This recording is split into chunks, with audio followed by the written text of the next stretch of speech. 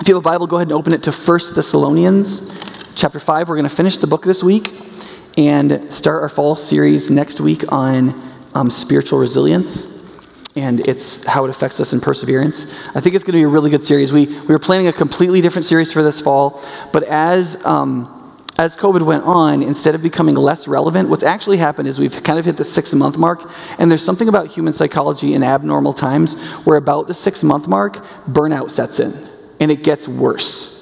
And we're noticing that helping workers like doctors, nurses, pastors, people like that are starting to hit burnout walls right now. And I was on a conference call with a number of pastors of larger churches the last couple of weeks, and one of the pastors said to me, he said, Nick, you need to sort out your burnout right now because in a couple of weeks, your whole church is going to be burned out, and they're going to need the most energetic person they've ever seen. And so I am trying to do that for your sake, but I also think that this series is going to focus on exactly what we're going to need at the exact time we're going to need it. So I hope you'll tell your friends and whatever. Okay. Let's read this passage. 1 Thessalonians 5, I'm going to start in verse 19. Do not quench the Spirit. Do not treat prophecies with contempt, but test them all. Hold on to what is good. Reject every kind of evil. May God himself, the God of peace, sanctify you through and through, and may your whole spirit, soul, and body be kept blameless at the coming of our Lord Jesus Christ. The one who calls you is faithful, and he will do it. Brothers and sisters, pray for us. Greet all God's people with a holy kiss. I charge you before the Lord to have this letter read to all the brothers and sisters. The grace of our Lord Jesus Christ be with you.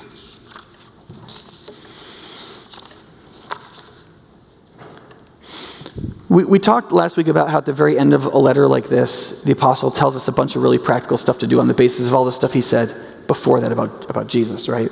And you get to the end here, and part of the main focus of the very end is two things. One is that God is going to give the power of his Spirit to help us through each of us.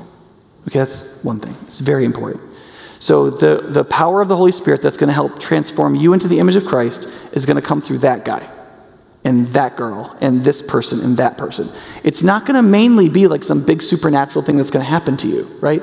Like even if during this sermon, like something happens that helps you, it's still God help us mediated through my ridiculous personality. Like that's how the Spirit works, and we're going to have to grapple with that and accept it. And the second thing is that God's interest in doing that is for your what this passage calls your whole and complete sanctification. That is, God's interest in your life operatively is only one thing. Okay, now obviously God is doing 1,000 things in your life, but operatively, the thing he's like constructing and strategizing towards and working towards is only one thing, and that is your complete and total transformation to godliness, to be like Christ in character. That's it. And what the apostle is saying at the end of this is like, you need to not just accept that as true, but you need to bless it as good. You need not just grit your teeth and be like, I guess I could accept that. You have to be like, thank God that that's true. Right? He ends with, may God himself. See, it's a blessing he's ending with. He's not just teaching in these last verses. He's blessing. May God himself, the God of peace, sanctify you entirely. Right? That's not like a, well, you guys, it's going to be bad. No, he's ending with a blessing. He's saying, the blessing is, may the God of peace make you completely like himself. Right? My oldest daughter, God help her, has a temperament in a lot of ways like mine. I apologize as often as I can for this. But we have this weird mixture of what psychologists call ADD, which is a mind that wants to take in everything and block nothing out, moderately high intelligence, so like an interest in lots of things and putting them all together, and what psychologists call neuroticism, which is being highly attuned to negative emotion and what can go wrong. Now imagine being in that mind, where you pay attention to everything, you want to put it all together, and you're highly attuned to negative emotion and what can go wrong in 2020. Right? I'm not even taking any drugs. You know what I mean? And I'm 43 years old. I've lived with this temperament my whole life. I've, at this point in my life, learned to kind of make it work for me. It's one of the reasons I can see problems before they happen. There's lots of benefits to having a mind that works like this, and there's a lot of liabilities. Now imagine having that mind at ages 13 through 20. okay? And so, my daughter's trying to sort this out. And so one of the ways she does it is like, she blocks things out with technology. So she worked really hard at her job, and she bought these like high quality like AirPods, like the special Apple things that like will do your homework for you. You know what I'm saying, right? And so she uses these to like block out sound when she's trying to do her homework. She uses them when she's working out. She uses them when she should be listening to me. She uses them to kind of like limit the amount of stuff coming in, right? So about 3 weeks ago, she lost the charging case for them. Just lost it, right? There were tears. The house was searched. I mean, we searched as for a lost child. It was like the parable of the lost coin. Everything was swept and turned over, and like we wanted to find it so we could rejoice with our neighbors. You know what I mean? And it was not found, okay? And so by 3 weeks, it was given up for lost, and she was really frustrated. But that Monday of this last week, Aline and her family came over to our house for dinner. And so about 10:30, we started talking about spiritual things. Now, if you come to my house and you're still there at 10:30, what I do is say, eat whatever you want, watch whatever you want, do whatever you want, but I'm going to bed, right? And so Aline and Alexi and Abby and the kid, they were talking about spiritual stuff in the kitchen, and Aline's talking about how God wants our hearts, our whole heart, and like we want all these other stupid things, and he really just wants us to know him. He's so worth knowing, and she's kind of going on about this, and Abby's just like, and so finally, I was asleep for this, so I've only heard stories. Abby's just like really opened up about what was going on in her life and how things were like messing with her, and just like, and they had this really amazing moment of prayer with her that was really meaningful, where God met her needs, right? Like it was really great. The next morning, of course, I got up on time because I went to bed on time and was working on my sermon in my study. And I had used the bathroom on that side of the house, and I saw those little AirPod thingies on the counter, and I was like, they were dead as nails, and I was like, oh, poor Abby. So I'm sitting up in my thing, and I wasn't praying, but I was kind of like conscious of God, thinking about what I was doing, but sort of my mind was kind of drifting, thinking about her. I was like, maybe I should buy her, like, see if I can get one on eBay, or not even tell her, we'll just find it. Like, I felt bad for her, because I know she had been searching for these things, and I just had this like very intrusive thought. The case is in your mom's love seat downstairs. Now, if you have a mind that works like mine, you know what that is. It is an intrusive thought meant to break your concentration so that you can stop focusing and go do something else, right? But man, it was strangely specific, right? I was like, it'll take me 20 seconds. So I go downstairs, and in 5 seconds, I have the case in my hand, And so I was like, that is really cool. So I get the family together, and I'm like, you guys, this is what happened. I tell them the story. I'm like, guys, I think God told me where the stupid AirPod, whatever case is, right? And so Abby first freaks out. She's like, oh my God, she fell, right? And then she took it, and then she goes, Dad, this was God. Not because you think God told you, but because like I needed to not have these for 3 weeks so that what happened last night with God happened. Because if I would have had these, and I could have blocked stuff out, I could have managed what was going on for myself emotionally, and I wouldn't have broken, and I wouldn't have turned to God, and I wouldn't have asked people to pray for me, and it wouldn't have happened. And then right when that happened, you found this, and it makes me feel like God sees me, like that God knew, and I was like, yeah, and like you realize those are stupid things, right? It's like that little thing, it's just a dumb thing. It's just like, yeah, but like it's the flow, right? Now, why do I tell you that? One is, that is not the way I'm accustomed to God working, and I'm uncomfortable with it, right? I like thought. I like structure. I don't like flow, right?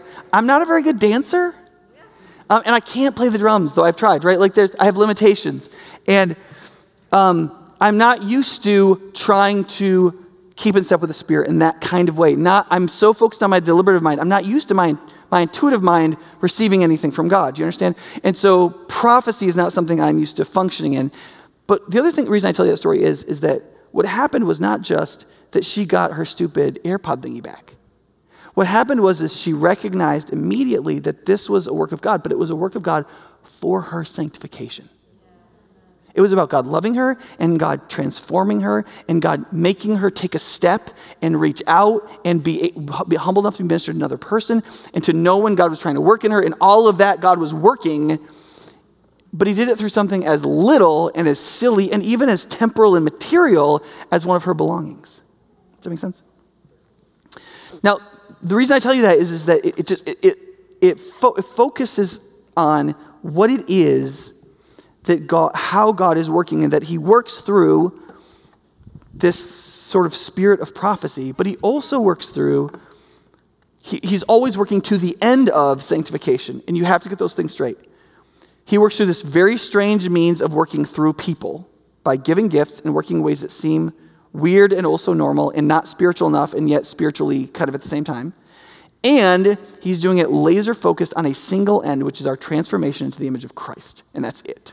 If you think God is doing something else in your life, or more commonly, you think he ought to be doing something else in your life, you're going to get sideways with God, and you're going to get angry with God, and you're going to try to control what God is doing in your life rather than experiencing what God is doing in your life. And those are two very different things. Okay? So let's look at these two things quickly. Let's see if I can make this thing work. Down? Does down work? Up work? Okay. Can we move 2 slides? Okay, so the first thing let's talk about is that we need to accept the work of the Spirit through others. Okay, we need to accept the work of the Spirit through others. So God gives people his power through the presence of his Spirit, and he gives them gifts by the Spirit. So what Scripture teaches is that when we come to Christ, we experience the miracle of regeneration, our sins are forgiven, and the purpose of that is not just so we don't go to hell. The purpose of that is so that we can become a temple. Right? God is cleansing us. Like all these things in the Old Testament were cleansed before they were used in God's service.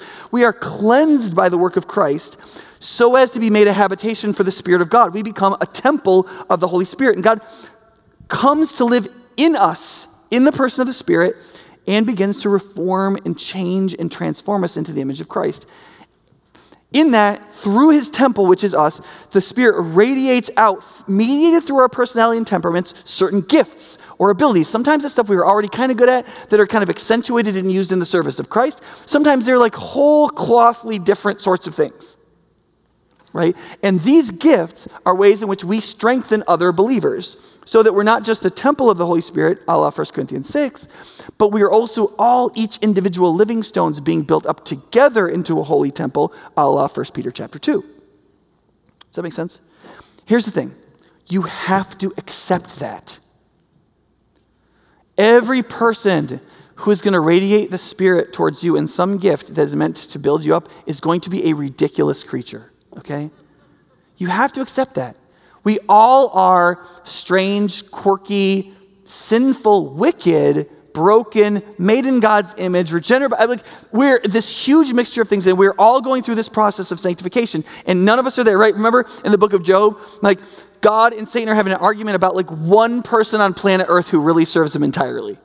And Job has a hard go of it, right? He doesn't really win, but he doesn't really lose, and right, in the end, he has to repent, and he's the one guy on planet Earth whose heart is totally given to God. That's where we are as the human race. Our hearts are not for God, right? And yet, here we are as these cracked up, broken, fragile vessels of the Spirit ministering through his spirits to other people.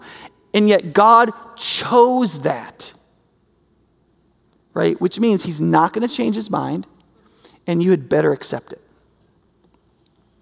If you stay desiring God to do some supernatural thing in your mind the way he should behave, or if you're waiting for him to bring into your life some really good person to radiate out the Spirit to minister to you, you're just going to be waiting a long time. I've spent most of my life without a mentor, mainly because no one was ever good enough. I wanted somebody that I wanted to be like almost entirely, and I've never met anybody like that. And so I've been by myself for the majority of my Christian life. At some point, I was just like, you know what? I just need to take what I can get from who has it. And nobody's going to be the whole thing. When we do mentoring, mentoring is a big thing at High Point. We try to match people up in one-on-one relationships of mutual spiritual care, where somebody's further along than the other person. We always tell the person who's getting a mentor, listen, this person is not Jesus, okay? They're just more experienced than you. They probably have some wisdom from that experience in study and learning and growth with the Spirit, and they're going to minister to you. But listen, don't expect them to be perfect. They're going to do weird things and say stuff that's wrong, and they're human beings. And if you can't receive from people like that, you're not on board with how God ministers from us to us. Does that make sense? Now, how does that work? Let's go through this quickly. So the first thing that he says, don't quench the Spirit. The older NIV translation said, don't put out the Spirit's fire, which has led people to talk about the fire of the Holy Spirit. Have you ever heard anybody talk about the fire of the Holy Spirit? The fire of the Holy Spirit. If you get loud enough, that can really preach.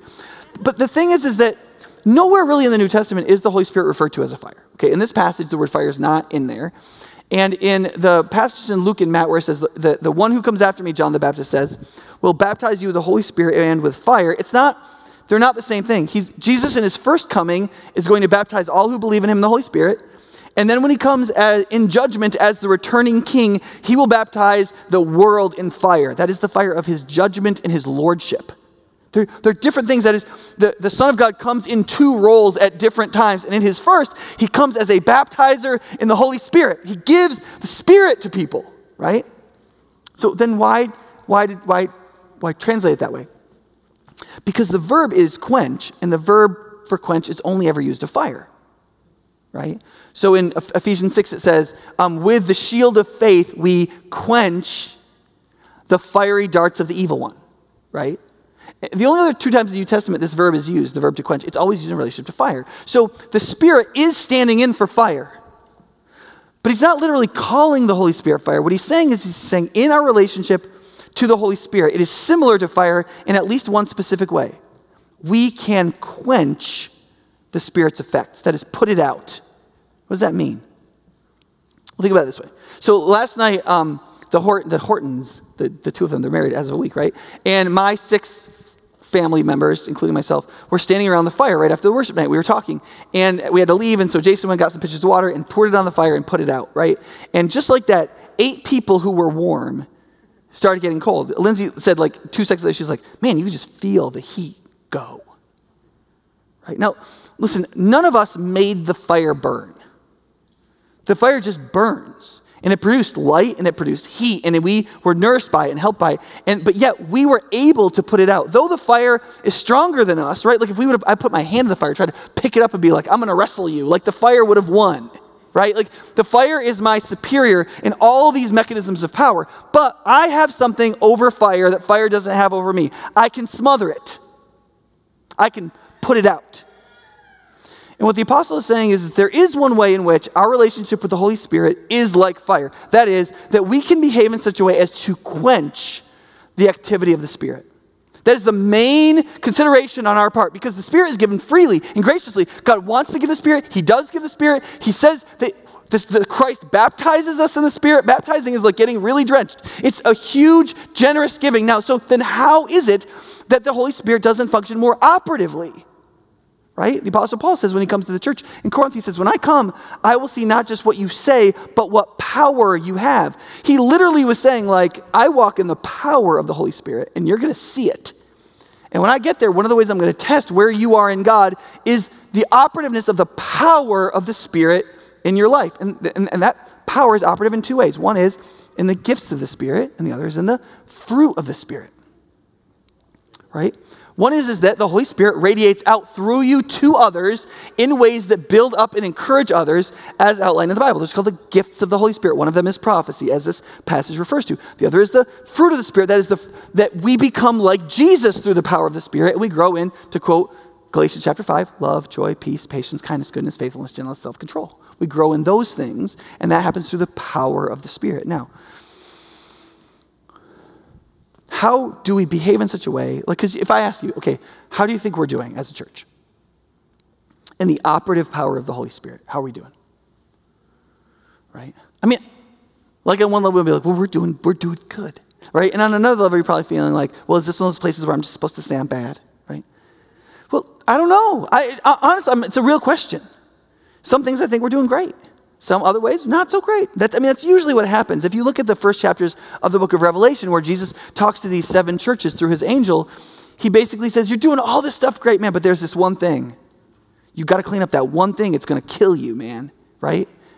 That's probably true for us. Don't you think if Jesus was preaching, he'd be like, man, you guys, because he's encouraging and loving and he loves us, and any turning to him at all, he adores, right? He'd be like, you guys, man, I love what you're doing, right? And then at some point in the sermon, he'd be like, okay, now listen, right? And I don't know what it would be. It might be that we quench the Spirit in certain ways. It might be that there's certain sins we're not dealing with. We're dealing with some sins, but not others, right? He might be like, man, you guys, you're so good on this, but you love your big houses and your leather car. You love that stuff.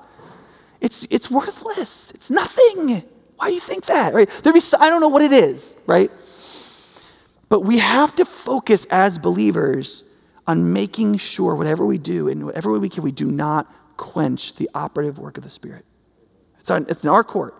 And notice, it's not like we're making the Spirit act among us.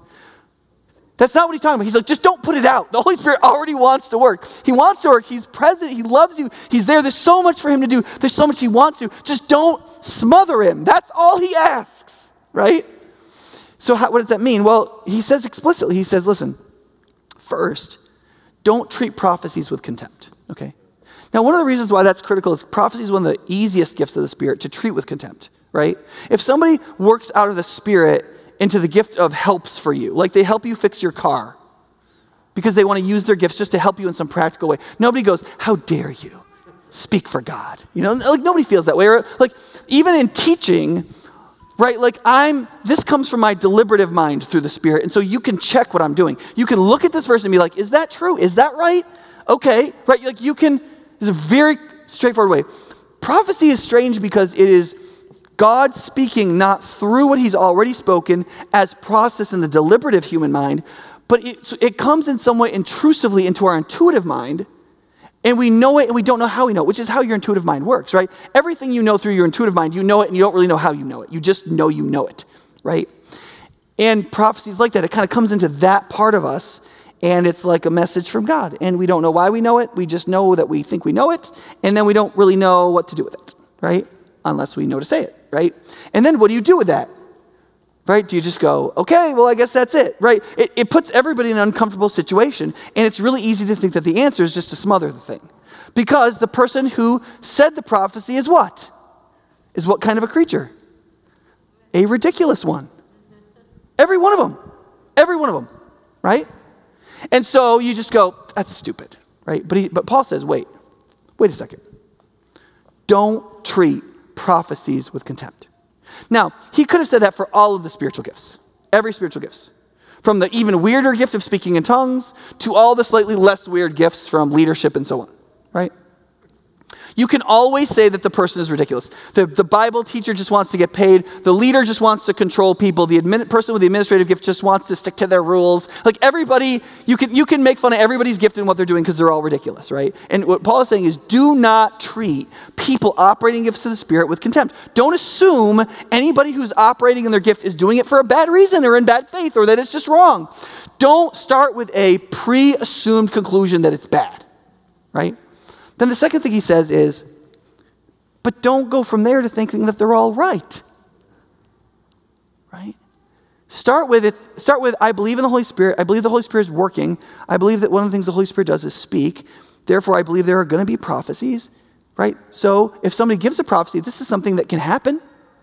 Right? I'm a Christian. I'm not an atheist. I believe God can speak. But then the deal is that, but there is a lot of flesh in people. Lots of things come into our intrusive thoughts come into our intuitive mind. Sometimes it's hard to discern who they're from. That person could be speaking even in good faith and be wrong about it. So the second thing is test everything. You got to test everything, right? And then when you test it and you discern what's going on, the things that are good you hold to, and the things that are evil you avoid or flee. You resist. It's not that complicated. We act like it's complicated. It's not that complicated. Right? Now, if you believe that, it's going to do some things to you in terms of how you'll act, right? Like, first is you will believe that the main work of the Spirit in your life is going to be mediated to you through other people. So you're going to start to accept other people, but you're going to realize that they're on the same path of sanctification as you. So that means you're going to have to accept ridiculous people serving you, which means you're going to have to change your attitude to a place of humility. Because what you're really doing when you don't like the other people because they're ridiculous is you think you're less ridiculous, which is probably not true. Right? And so what happens is because God has chosen this way of ministering to each other, he's forcing all of us to be continually reminded with the first step of social faith, which is humility. Right? It doesn't make sense that God would come up with a spiritual mechanism by which he does things so we would be reminded that faith and humility are always the starting point so that we would always be coming back to repentance and faith however we grow. Right? When you think it through, the wisdom of God is all over this. Right? That also means that you'll be open to growing in discernment and wisdom, it also means that you'll connect yourself to as healthy a local church as you can find, because one of the work of elders or leaders in the local church is to model this discernment and to create a space where people can engage in things and it's safer. So for example, if I was here and somebody was like, I think God is saying something. I feel like I have a prophecy. Well, see, they don't just get up and yell it and everybody has to do it. Like, we have elders, and the elders will test it and see what is good and hold what is good, right? Having people who God has placed shepherding over the discernment process creates a space where people can fail and not be manipulated or hurt. Does that make sense? Okay, I got to quickly talk about sanctification, because we're basically out of time here. Okay, I'm -0 right now. Okay, the second is you need to embrace God's purpose for yourself. So embrace the means by which God ministers to you, but you've also got to accept the end to which he is driving you, which is your sanctification. Okay, the next verses say two things, right? It says, may God himself, the God of peace, sanctify you wholly and completely. I changed those words because it's a better translation. Wholly and completely. The word is a weird Greek word that's only used once in the whole New Testament, where the word whole and the word perfect is put together. So may God sanctify you whole perfectly, right? And may the whole of you, spirit, soul, and body, be kept blameless to the day of the return of Christ. So there's two ideas there, and both of them are complete. One is that you would be completely sanctified or made holy, that is made in the image of Christ entirely. And the second is that all of you. Now, some people have taken from this that we should think of human beings as tripartite. That is, you have a spirit, you have a soul, and you have a body. And the soul and the spirit are different things. And I've heard preachers and Christians who have elaborate theologies of like, what is the spirit, what is the soul, and how they're different and all of that. That's not what this verse is teaching. Okay? The Bible uses probably 25 different words to get at the inner being of human beings, the heart, the liver. There's a place where I feel it in my liver, right? It just means really, really deep is what that means. You know what I mean? So there's all these metaphors for what we're made up of. But when Paul says your soul, your spirit, your body, he just means everything. Like however you think of yourself, whatever you think is all of your being, all of your inner life, all of your spiritual life, all of your physical body, all of you, all of you, all of you. The whole of all of it, Jesus is going to keep blameless until the day of his return.